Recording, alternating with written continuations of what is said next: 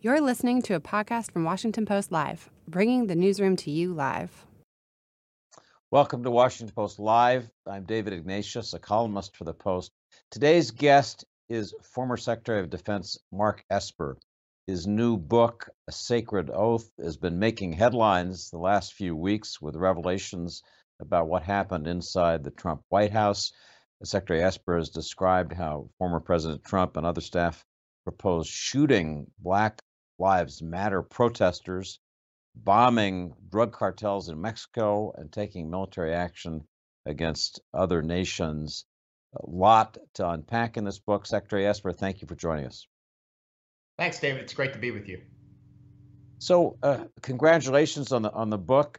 You've been asked every question under the sun, I think, these last couple of weeks. I'm going to try to ask you a few new ones, and I want to start with what's on our minds in part this week, which is political elections around the country. Trump-endorsed candidates did well in some of these primary races. You wrote in your book about Trump, and I'm going to quote a very direct passage. He is an unprincipled person who, given his self-interest, should not be in the position of public service.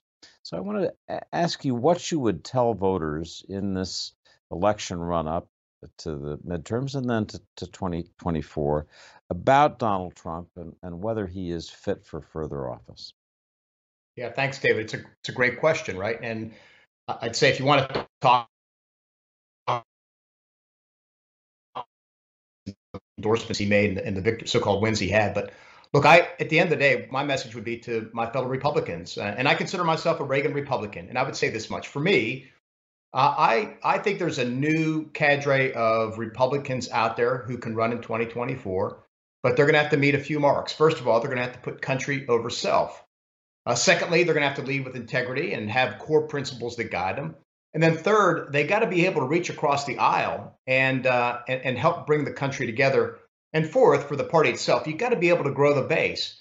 And look, President Trump is unable to meet the marks for any of those things for me. And I would tell Republicans that this new cadre of leaders can advance all those same core Republican policies that Trump did, right? Lower taxes, less regulation, smaller government, conservative judges, rebuilding the military, border security. We have people that will do those things and make progress just like Trump did, but without the coarseness and divisiveness and all those other things that are tearing our country apart right now. That's my message. So it's a powerful message. I have to ask you, you said it with conviction. Would you consider running for president yourself in 2024? I couldn't win a primary, David. Unfortunately, Reagan Republicans like myself are finding themselves on the short end of primaries. And it's the same is happening, by the way, on the Democrat side. The progressives the far left is leading. And it's the problem with our system today is we can't get the folks, the reasonable folks, the moderates, whatever you want to describe them, from the center of the country, folks who I think represent most Americans, to run, let alone win in such a primary. So that's the challenge our nation faces right now. And I want to ask you whether you've gotten responses from moderate Republicans like yourself, Reagan Republicans, if you will, who've read your book or seen the television coverage of it and have said, good for you, that this is what we need more of. Are you getting that kind of feedback? I have. I'm getting a lot of feedback. And of course, you get it from family and friends, but they don't really count. But yeah, a lot of folks who I don't know, others who will come up to me and say, thank you for writing the book. I value what you say. I think there's this large silent majority, so to speak, out there on both sides of the aisle that want to see leaders who will bring the country together, who can lead through bipartisanship. I call myself a Reagan Republican. Reagan famously reached across the aisle to House Speaker Tip O'Neill and made agreement after agreement on stuff. And he never compromised his values, but he was one to take 80% when many others in the party were arguing for 100%. And that's the kind of approach to politics and policy making that we need to get back to. President Biden speaks of a desire to do what you just described, reach across the aisle, govern for the whole country.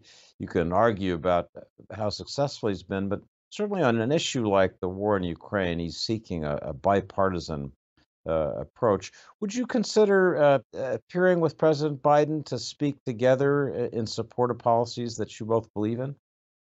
I'll speak with any American or alongside any American who wants to speak to these issues, to these matters. Absolutely. Look, I do think he's trying, or initially tried to lead. I think what he did on the infrastructure bill in terms of reaching out to Republicans and pushing back on progressives to not try and ram a bill through Congress was the right thing to do.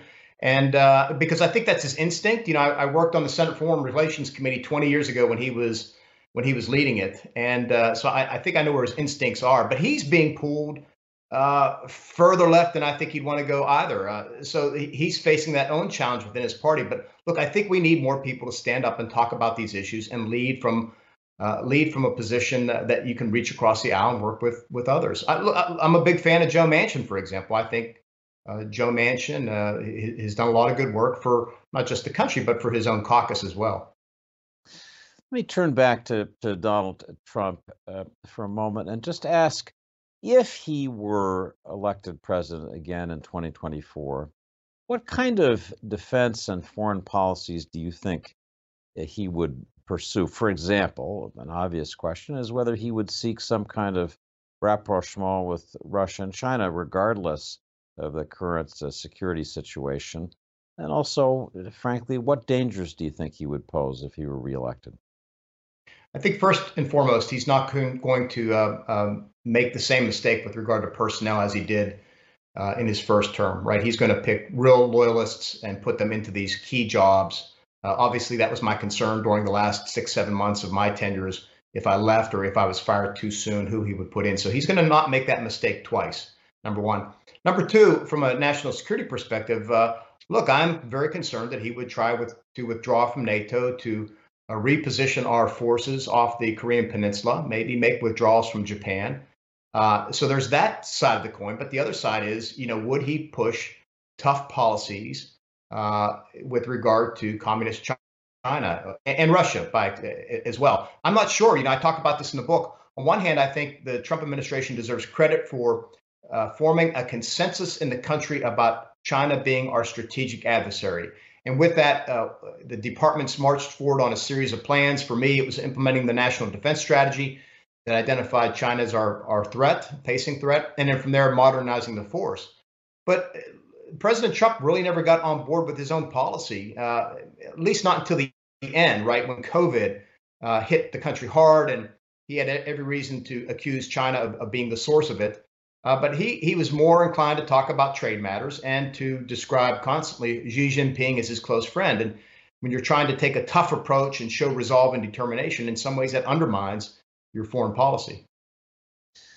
A puzzle for me, Mr. Secretary, knowing you a bit as somebody who covers the Pentagon, was why, as these things that you describe so vividly in your book were happening, you didn't speak out more. People have asked you this question, and I've heard the answers, but there is a feeling that I have is a little bit like somebody who watches a car wreck happening and doesn't report it to the police.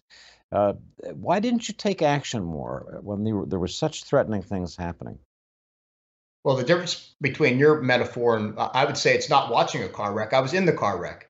I was behind the wheel of a car, a very important car. I was the only person other than the president of the United States that can deploy troops.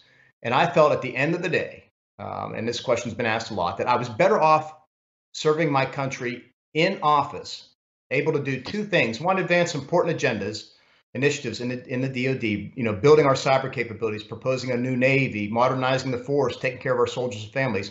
I could pursue a positive agenda there, but meanwhile be in position to push back on bad ideas or to swat away outlandish ones. And my concern was if I wasn't, I was quite confident that he would put in a loyalist and a team of loyalists who would pursue all these bad ideas. And look, if you don't like what happened after I was fired in December with the Pentagon, you weren't going to like it for 8 months. And that was my concern. And I wrestled with this, David. I talk about it a lot in the first 10 pages of my book. I went so far as to consult predecessors from both parties.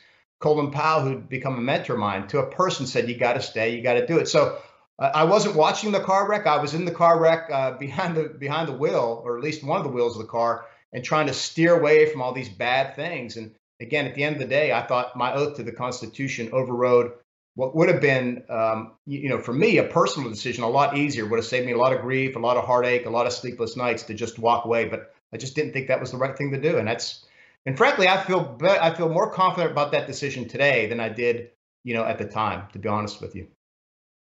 This is a follow-up question is why you went to work for Trump in the first place. A lot of what I'd call Reagan Republicans, people with strong national security credentials, looked at Trump, looked at his record, and said, can't do it, and backed away from national security positions.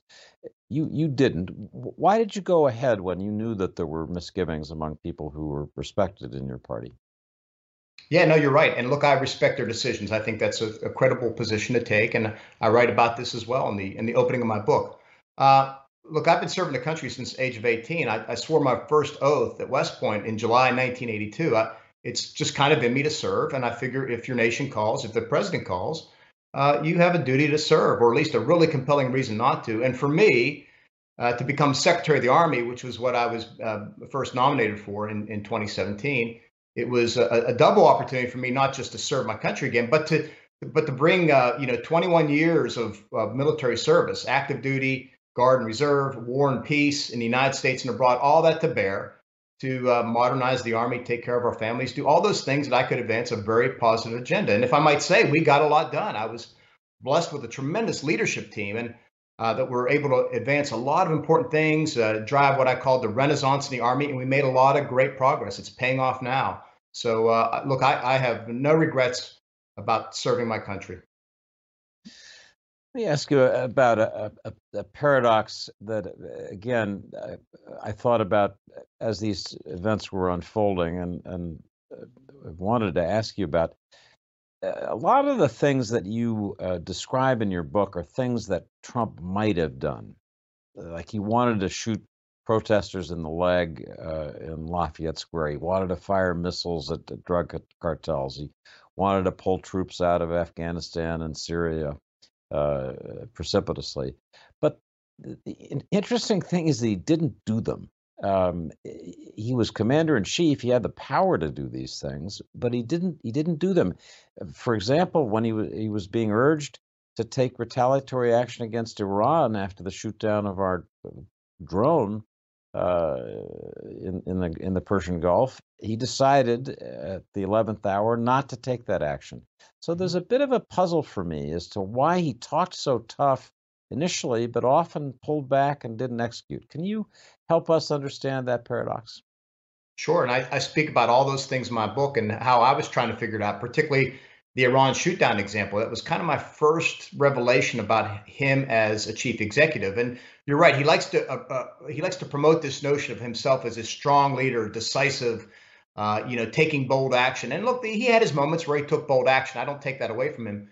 But in so many cases, he was unwilling to give the order or to give an order. And I received so few of them.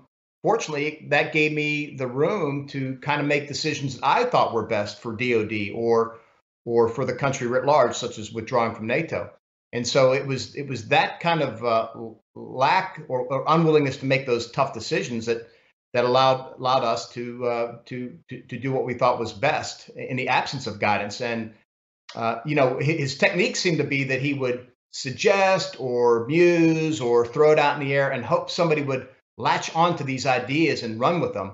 And too often, at least as I describe in my book, the June 1st thing, Attorney General Barr, Mark Milley, and myself pushed back on this idea of bringing troops into the city, active duty, and then shooting protesters.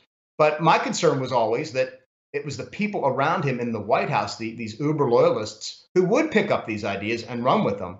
And that's what concerned me, particularly, again, as I weighed this notion about should I walk away? Should I resign? Should I speak out immediately and get fired?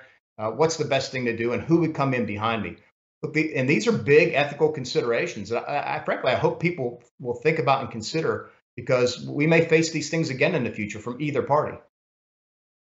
One of the interesting revelations for me in your book, Mr. Secretary, was about our Cybercom commander and the head of the National Security Agency, General Paul Nakasone, someone who's widely respected, but who had enemies in the Trump White House among some of these uber loyalists that you describe. And you write about how there was a strong effort to get Nakasone fired in January 2020, late 2019, in part because of concerns that General Nakasone was providing too much intelligence information to his oversight committee, the House Intelligence Committee, headed by Representative Adam Schiff, who the Trump loyalists didn't like, and that they were pushing and pushing to get him sacked.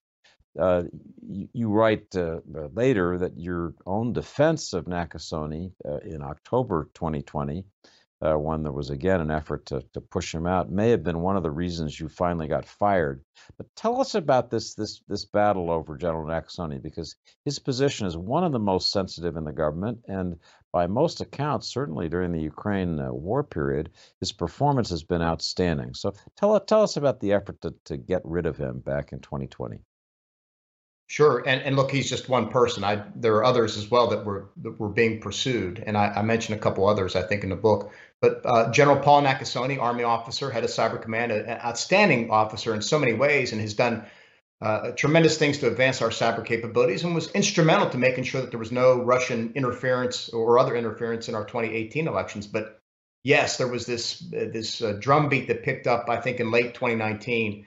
Where folks are concerned that he's sending information to the House Intelligence Committee run by Adam Schiff, a Democrat, that was being used would be used against President Trump in the impeachment proceedings. And it was getting to the point where Nakasone was being squeezed by all sides, and came to myself and General Milley for guidance. And, I talk about this in the book, telling him to do the right thing and provide what needed. But I had to go walk over to the White House myself and have this private meeting with the NSC and their lawyers to say, look, we cannot put Nakasone in this position. You can't put the military officer in a bad position. It compromises him, the institution, and so on. And told them that they had to make a decision, and civilians need to carry this message, not Nakasone. And we made it through that moment. And it was just another example of folks wanting to fire good people. And it picks up, of course, as I describe in the book, once the president beats impeachment, he brings in these fresh troops. That includes Mark Meadows and Rick Grinnell and Johnny McEntee, the head of personnel, president's personnel, who brings his own core of people in and staffs them out to the departments to start doing these loyalty checks as we get deeper and deeper into 2020. So you can see the context of all this stuff matters as we roll into the summer of 2020. General Nakasone is such an unusual figure that I want to ask you, if President Trump and these uber loyalists in the White House had succeeded in firing him, he certainly had the authority to do that, would you have quit then? I don't know. I'd have to measure the circumstance at the time and ask myself, is it better to kind of follow my sword right here over Nakasone? And you're right, the president has the clear prerogative to do that. Or am I, again, better positioned to prevent other things from happening?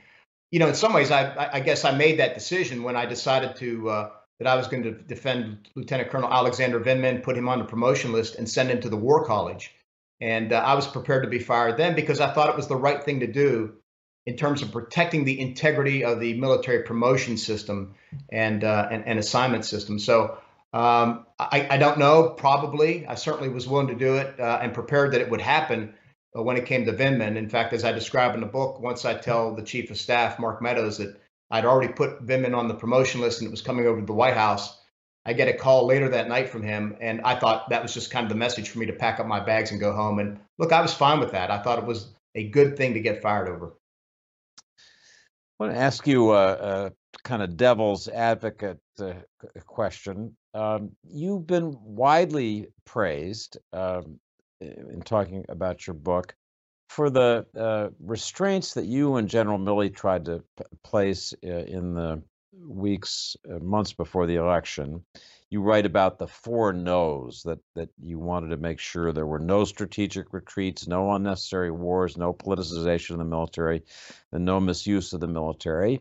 And that sounds appropriate, and people understandably have lauded that. But if you think about that in a different way and imagine that we'd had a pro-Trump military, very conservative military, with a 4 no's policy trying to limit the maneuver of, say, President Biden, a lot of people would say that's inappropriate. That looks like a military coup. That shouldn't happen.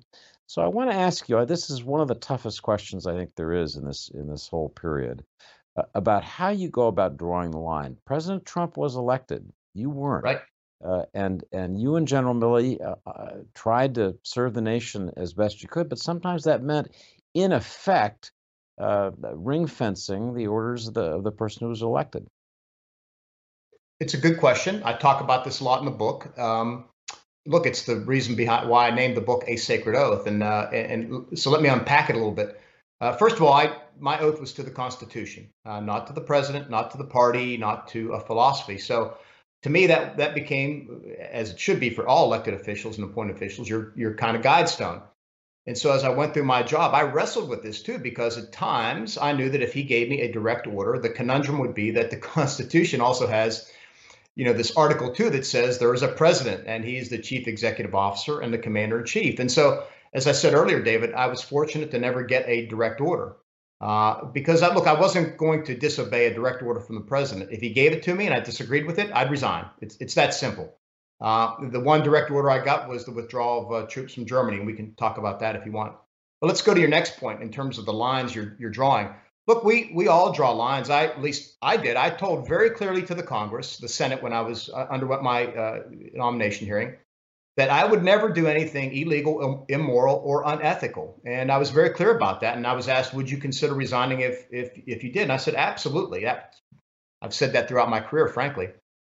But the 4 no's came about. I think, Milley and I had always, at least I'll speak for myself, those 4 no's were there for me all along. It just became that after June 1st and what happened in the succeeding days, that I came to draw them a lot more sharper and more explicitly with Milley. And look, I think at the end of the day, those became my 4 additional lines to the one I said I told the Senate. And if the president had asked me to do anything like that, or I should say ordered me to do anything like that, I wasn't about to disobey him or circumvent him or whatever the case may be. But my duty would be to go back to him, make sure I understood the orders clearly, make sure that I offered up alternatives to him. And if he was still insistent and I still felt it crossed a red line, I would resign. It's that simple. And look, as I describe in the book, there were a lot of times that I had to go back to him and push back or propose alternatives. And June 1st being a good example, the withdrawal of troops from Germany being another example, where I came up with a really clever option that would actually improve our deterrence of Russia. So I had worked my way through this enough to understand where I would stand and how I would play this out if I came to those situations. Unfortunately, I wasn't placed in that. One of the enduring mysteries for me, Mr. Secretary, is what happened after you were fired. And Chris Miller came in as Secretary of Defense. The election had passed. A lot of people wrote at the time that the real power in the Pentagon seemed to be held not so much by Miller, but by his chief of staff, former Trump NSC staffer, Kash Patel.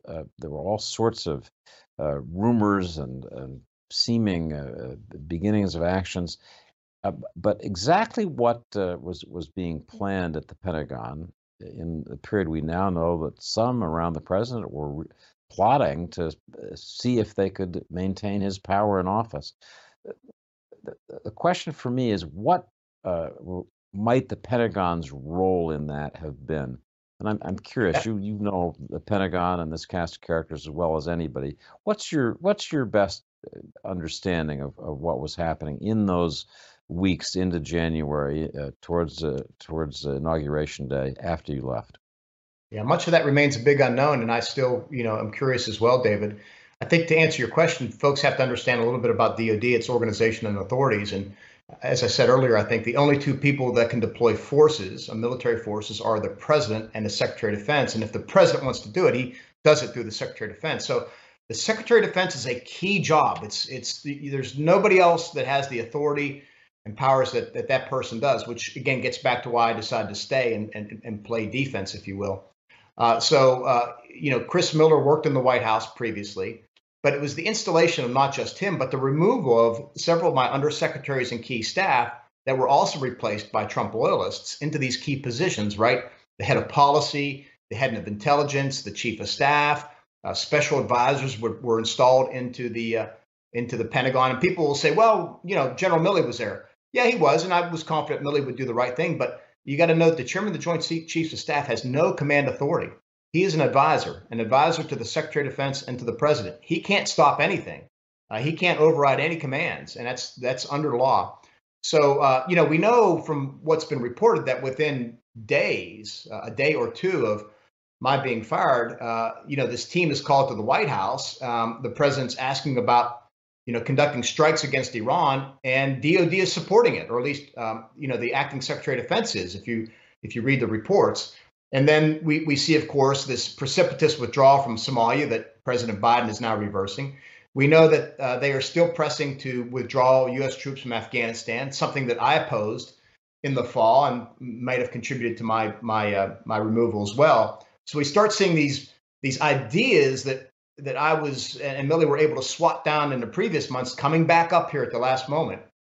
And meanwhile, you have DOD undermining the peaceful transition of power to the Biden administration by seemingly refusing to meet with the Biden transition team. So all these things are happening out there. And I think, as you suggest, we learned that in late December sometime, the president entertains a meeting in the Oval Office, and ideas are put on the table that somehow he might declare martial law or the military would seize ballot boxes and all those things that were kind of the worst of all of our fears.